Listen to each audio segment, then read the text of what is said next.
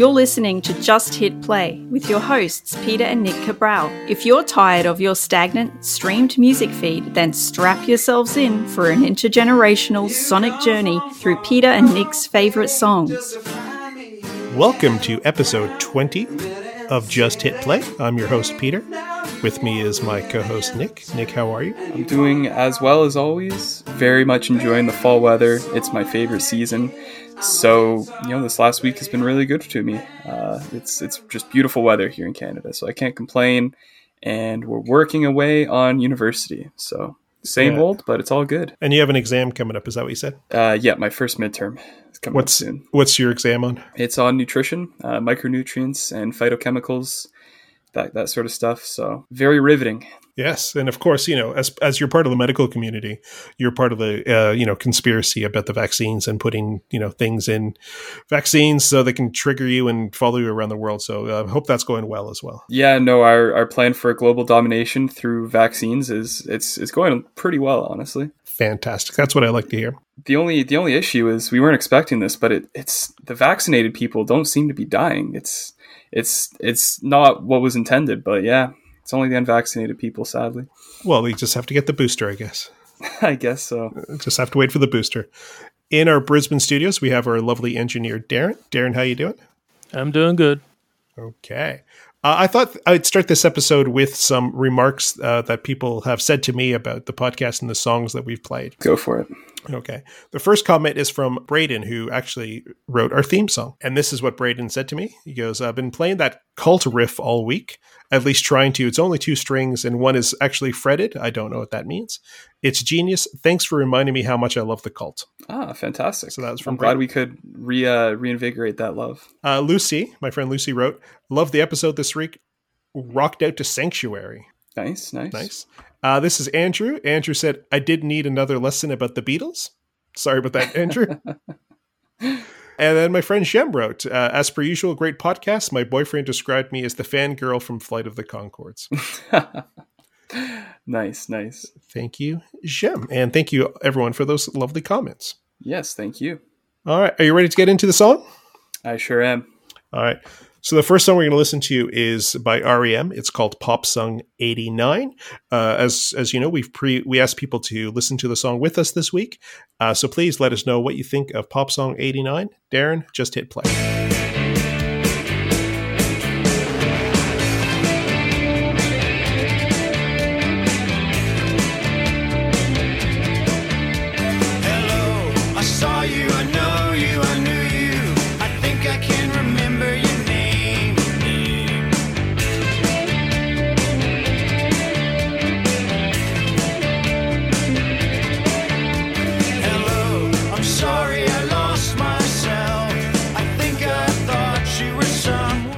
That was Pop Song 89 by REM. That song came out in 1989 from the album Green, which is one of my favorite REM albums. Nick, tell me what you thought of the song. I have a controversial opinion. Tell me. This is my favorite REM song that I've ever heard. And I feel like that might be blasphemous because, no, not at all. Losing my religion, everybody hurts. It's the end of the world as we know it. But no, this is my favorite REM song for sure. It has I love the REM jangly guitar. You can always tell it's an REM song as soon as that sort of guitar song style starts.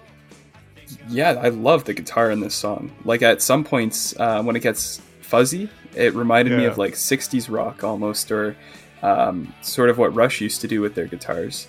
And I love that part of the song. Yeah, it's such a well-produced song. In your headphones, the way they use stereo and panning on all the instruments and different tracks, it just sounds so good. So let me paint you a picture. In the 1980s, I'm 13 to when I started sort of getting into music seriously, I was like 13 to 15, and the only bands that I really listened to were U2 and REM. I loved this album. As I said, this album came out in 1989. I would have been about 14, 15 years old when this album came out, and it really just changed me. It's such a good pop album and really cemented my love for REM when this album came out.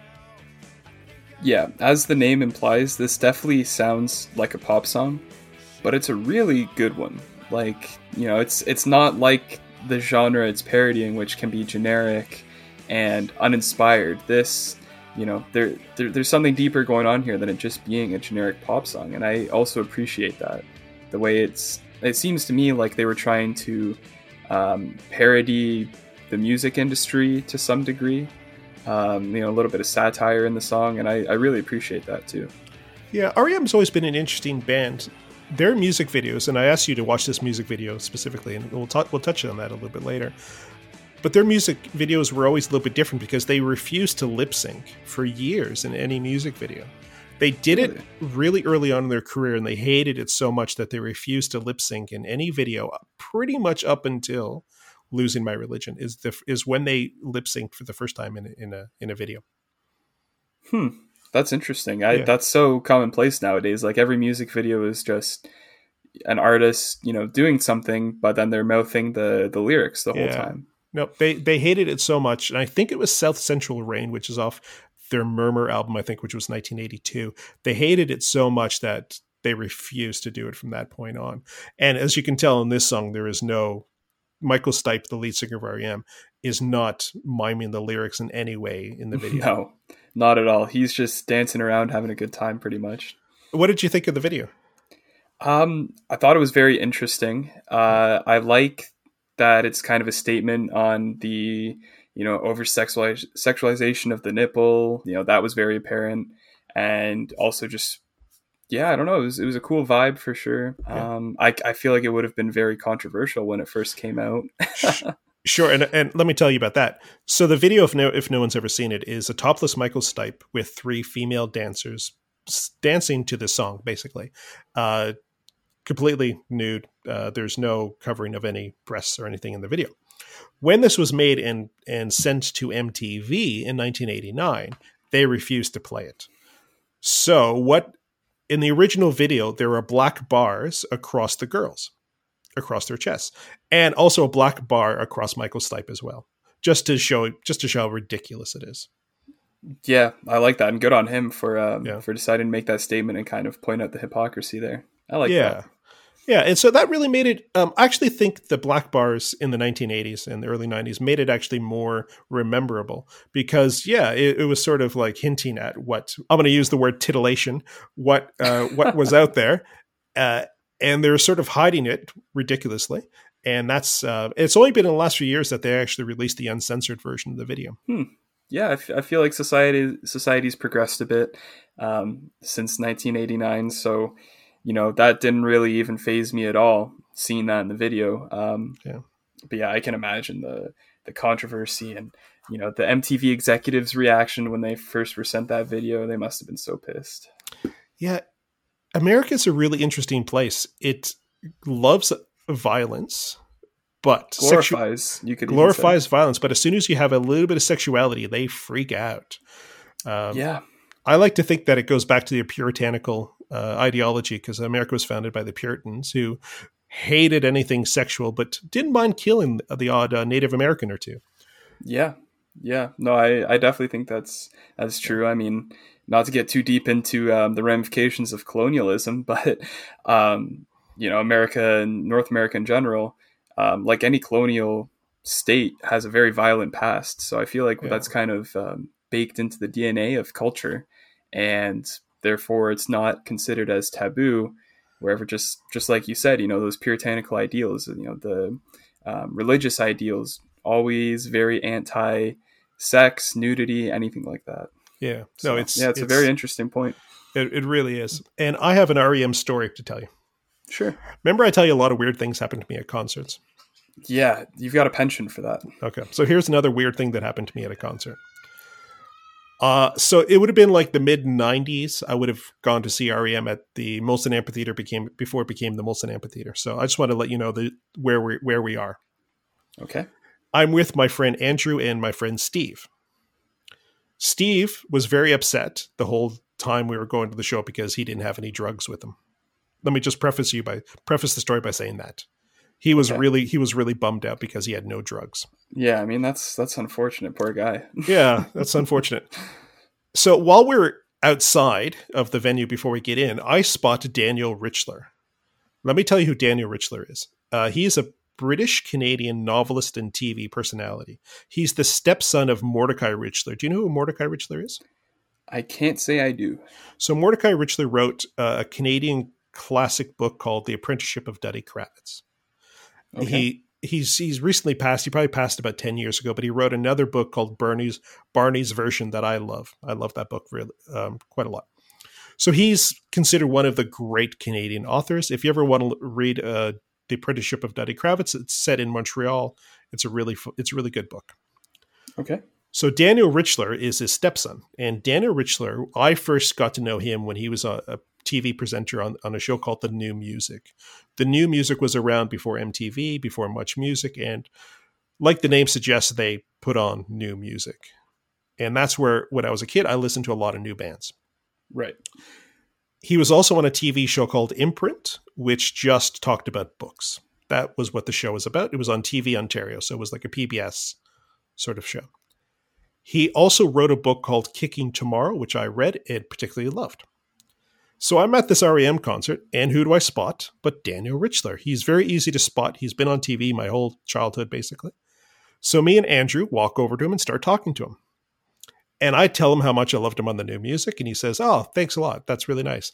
And then Andrew starts talking to him about books and how he was really, really good on Imprint. And I tell him how I read Kicking Tomorrow, which I really loved. And, when are you going to come out with a new book? And he's like, "Oh, yeah, I'm working on stuff." Then Steve walks up and goes, "Do you have any drugs?" No, he didn't. He did, which ended the conversation as Daniel said, no, he didn't have any drugs. And then we're like, okay, bye. So did Steve recognize him and know he was a celebrity, or did he just think it was okay? He did. He figured he had drugs. I mean, it's not the worst bet, but definitely a very awkward way to ask. Or to bring that up at all. Later at the show, when we were inside, because we were in the general admission grass area, Steve created a sign saying, "I need drugs," and just walked around until someone sold him some drugs. Yeah, I was gonna say, I feel like that's definitely the right approach over asking this celebrity TV personality in a very public place for drugs. And Steve's response when I said, "You'll get in trouble for doing that," and he goes, "It's not illegal to write up a sign." That he's not wrong. He's not wrong. Yeah. So Steve is always one of my favorite characters, and he's a really good guy and just really smart, and always came up with these really weird things like that. And that provides good stories. He was once at a stoplight in Port Credit. This is another story. He was once at a stoplight at Port Credit, and he was waiting for cars to stop. And then as cars stopped, he would go to each car and ask if anyone was selling any drugs. Someone then called the police. Yeah, naturally. And then the police showed up and asked him, was like, "Are you the guy that's asking people to have if they're selling any drugs?" And he goes, "Yeah." And he goes, "Do you have any drugs on you?" And he goes, "Why would I be asking people for drugs if I had drugs on me?" Oh my God. There you go. He's a smart guy. He's very right. Yeah, apparently it's not illegal if anyone's to ask if anyone's selling drugs. Apparently, buying at the time was illegal, but asking, that seemed just fine. Yeah. So Steve always made me laugh. There was always funny stories with Steve. Awesome. Well, shout out Steve. It must be a completely different world now where pot is legal compared to the world that I grew up in. Yeah, I mean, you've got dispensaries next to grocery stores, so. It's if I ever walk in there to purchase a product, it's very strange seeing older people, like 50s and up, even elderly people in there sometimes in dispensaries. It's very strange because it goes against a lot of generalizations and stereotypes that were previously attributed to weed. So it's crazy to see that stigma get broken down year over year before your eyes. We always thought it would eventually become. We thought it would become decriminalized. We never thought it would become legal to purchase pot in Canada. So that was always our ideology, that it eventually be decriminalized. But to see it even go further, it's good. I like to think that shows how great Canada is by doing that, especially living next door to the United States, where they're not always the most understanding of nations. Yes, this is true. Yeah. But yeah, I also think I think the government wanted a piece of that revenue, that weed revenue. They wanted some of that tax, which, I mean, fair enough. Yeah. So they wanted to regulate it and make sure that they were adhering to all these codes and stuff like that. Yeah, so, it's funny how the Canadian government is now invested in marijuana and gambling. Yes, yeah. Two very addictive things that is sanctioned by your government. But very profitable, and things that will happen regardless of their criminal status and their legality, right? So I guess they figure you might as well regulate it to the best of your abilities and make some profit off it while you're at it. Absolutely. Should we ask Darren what he thought about the REM song? Yeah, let's bring it back to the REM song. Darren, what'd you think? Yeah, I didn't mind it. And I was surprised of the video clip when I watched it. Yeah, it was, please, I recommend anyone watch the video clip. It's quite artistic and would have been very weird to see back in 1989. Absolutely, it would have. All right, Nick, you're up. I'm really excited about this song this week, so go for it. Okay, so as I mentioned in last week's episode, I've been waiting. The whole time from the beginning of this podcast journey, I have been waiting for the right time to showcase Playboi Carti and what this artist has to offer and what this artist means to me. And the perfect opportunity kind of fell into my lap when you said that hip hop needs to go through its own sort of punk phase, where there needs to be that level of experimentation happening in hip hop to kind of wipe the slate clean. And my brain first went to Playboi Carti because that's sort of exactly what he's doing, at least in my opinion. And so the song that I've chosen for this week is Stop Breathing. It's from his Whole Lotta Red album, released in December 2020. And Darren, why don't you just hit play on this one? Wake up, Philly.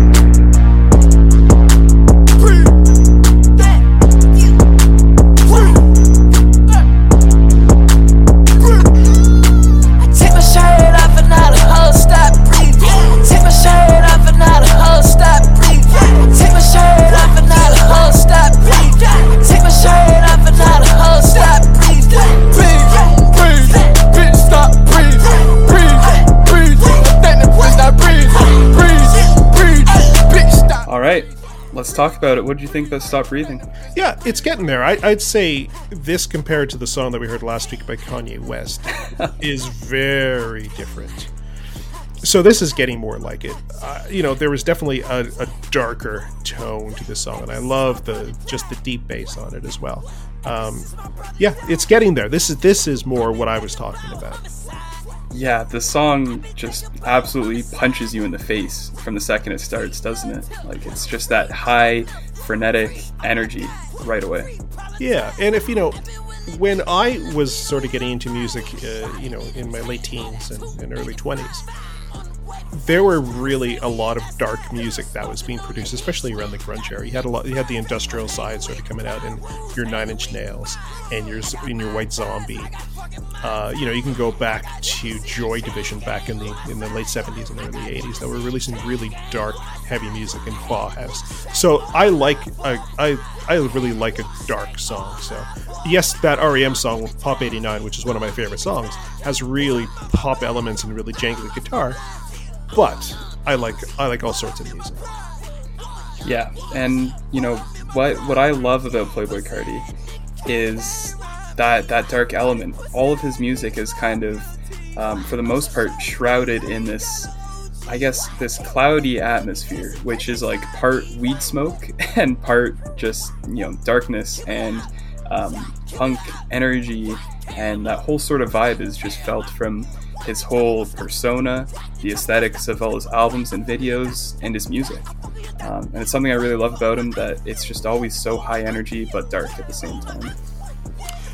What's always fascinated me about this kind of genre of hip hop? The lyrics are quite misogynist. Right.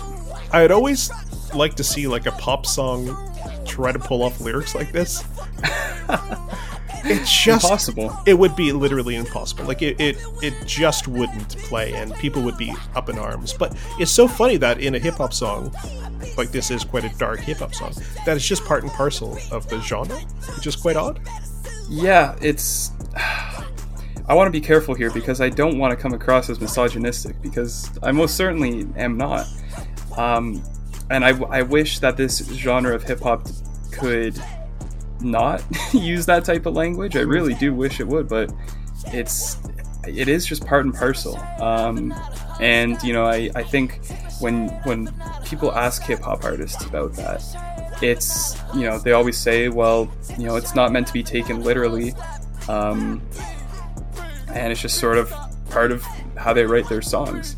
In the same way that a violent video game is not meant to inspire violence, or you know, put violence on a pedestal or try to make people more violent, misogynistic lyrics and rap songs are not meant to encourage misogyny or promote misogyny.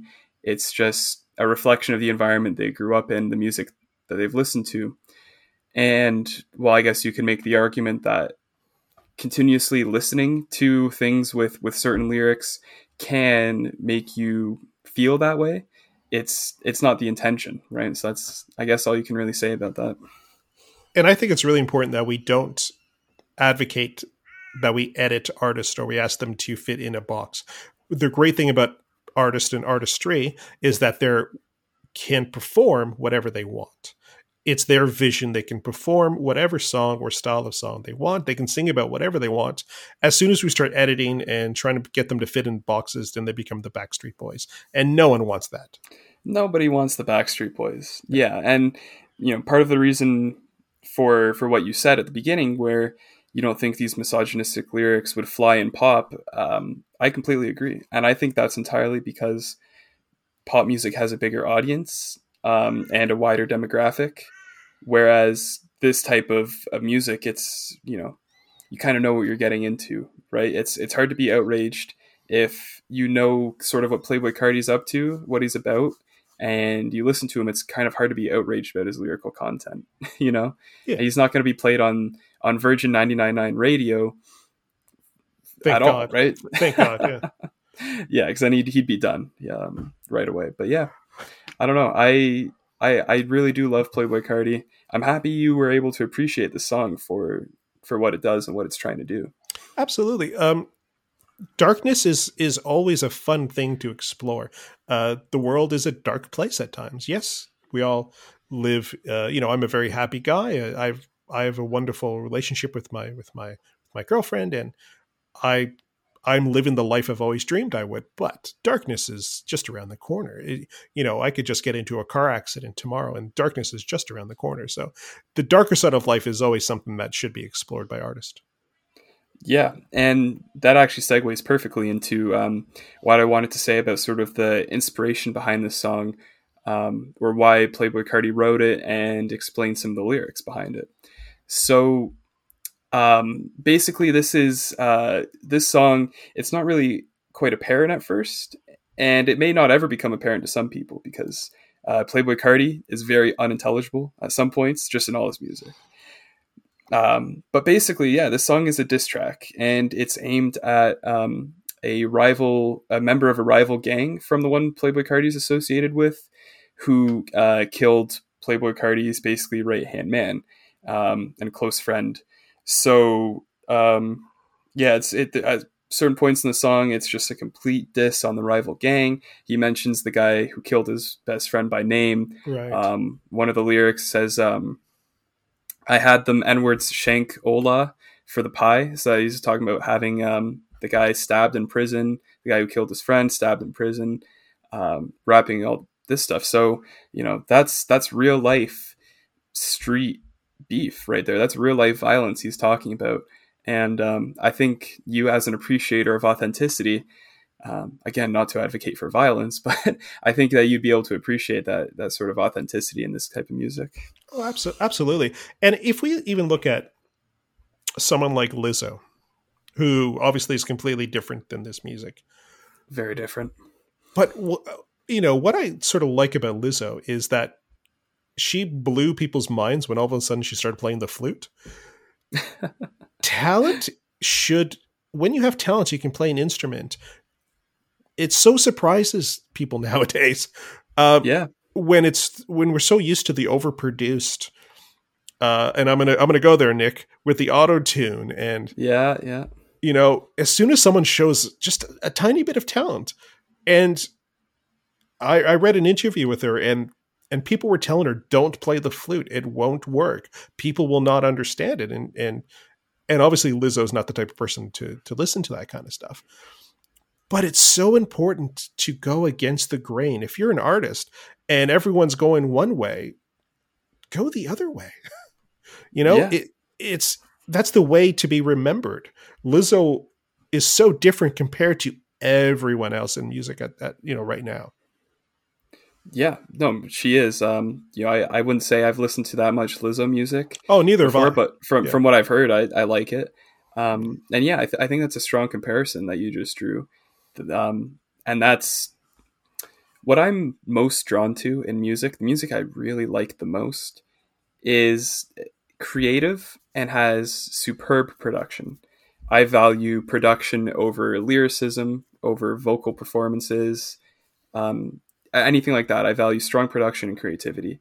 And anyone who's familiar with, a bit more of Playboi Carti's discography would agree with me that those are absolutely his two strongest elements. He's not a lyrically deep rapper or artist, but his energy, the beats he chooses, the ad libs he does. I'm not sure if you caught just some of the wild ad libs that he has in the background of the song, but no one else is really doing that type of stuff in music right now. Or if they are, it's very clear that it was inspired by Playboi Carti. Right. Not to say that he's the first rapper to ever incorporate ad libs like that into a song. Definitely not. Young Thug, Gucci Mane, Chief Keef, they were all the really going with that, but Playboi Carti takes it to a whole new level. So yeah, all that to say, he's an extremely creative artist. He's really pushing hip hop in a different direction. And when this album first came out, it was getting so much hate on social media. I was catching flack from friends who knew I was such a big fan, and they were like, whoa, how do you feel? Like, Carti dropped a trash album, whatever. This is so bad. Like, he's just yelling. He's not even, saying anything. It's just yelling and anger. And now 6 months, I remember even 4 months after the album came out in the spring, completely different opinions. Like, I started seeing public opinion completely shift, and his songs started getting a lot of, play and just everywhere. So yeah. I really appreciate the way he's a trailblazer and tries new things. And a lot of times that kind of music is not understood by the mass when it comes out. It has to sort of filter through the underground, and the cool people sort of have to listen to it and make it cool before the mass will actually go, this song's good. Yeah, exactly. Yeah. Exactly. It's definitely not the most accessible music.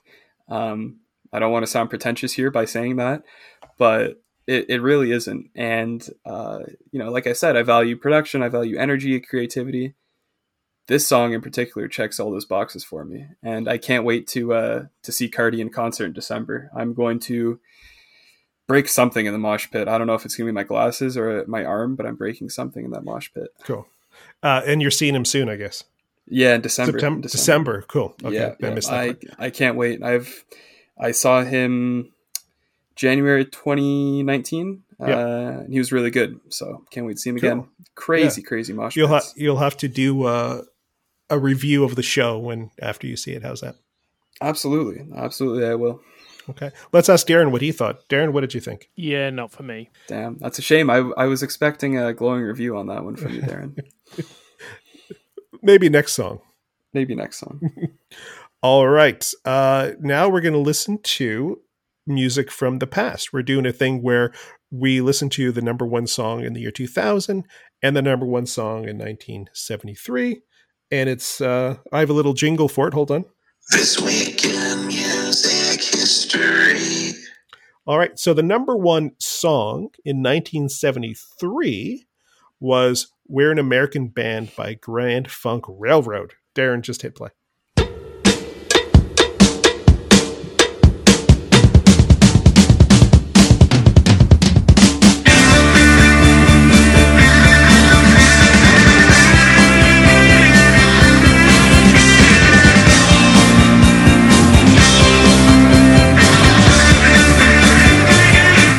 Nick, do you know that song?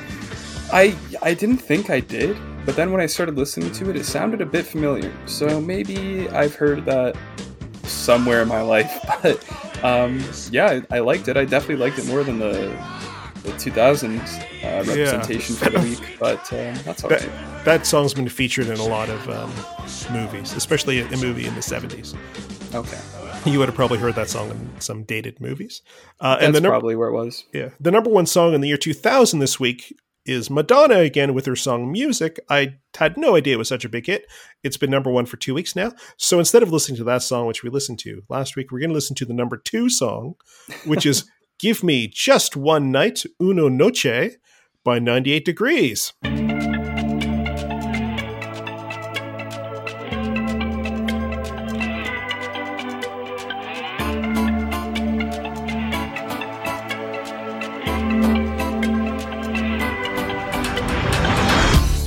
Telling me you want me and hold me close all through the night. Yeah, I won this week, Nick. That goes without saying, actually. Yeah, not to hate on Latin music, but it doesn't really move the needle for me. So it was bad.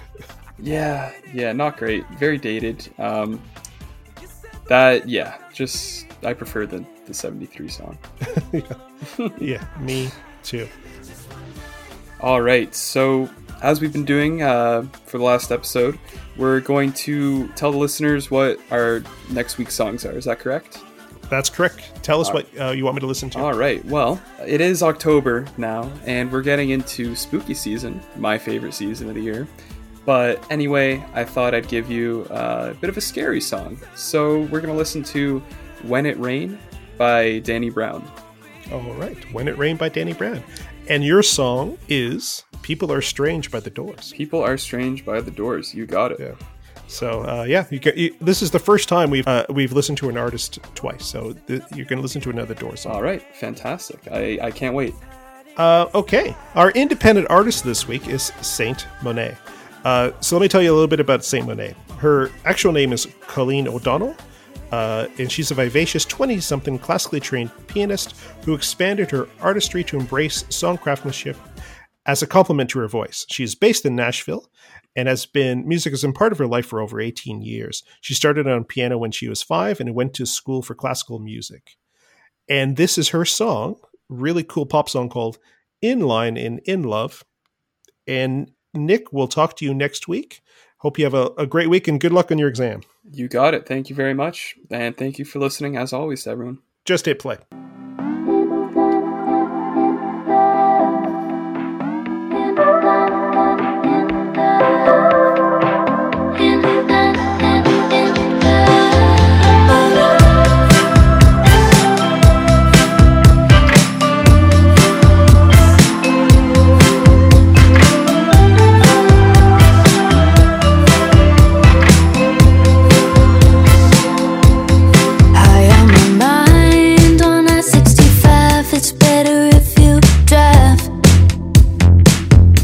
So you take the wheel, say that you've got it from here. I've got the passenger vibe.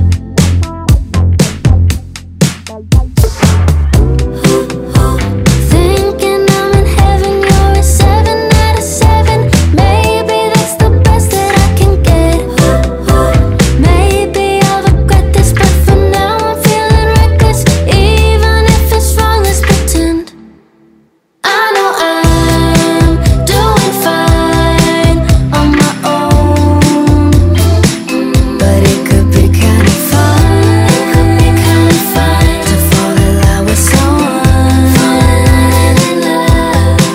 I know I'm doing fine on my own, but it could be kind of nice to fall in love with someone, falling in love. Kissing the parking lot on the hood of your car at the same shitty bar. It tastes like 2 for 1 beer. Kinda nice, kinda weird. It feels like home when we're here.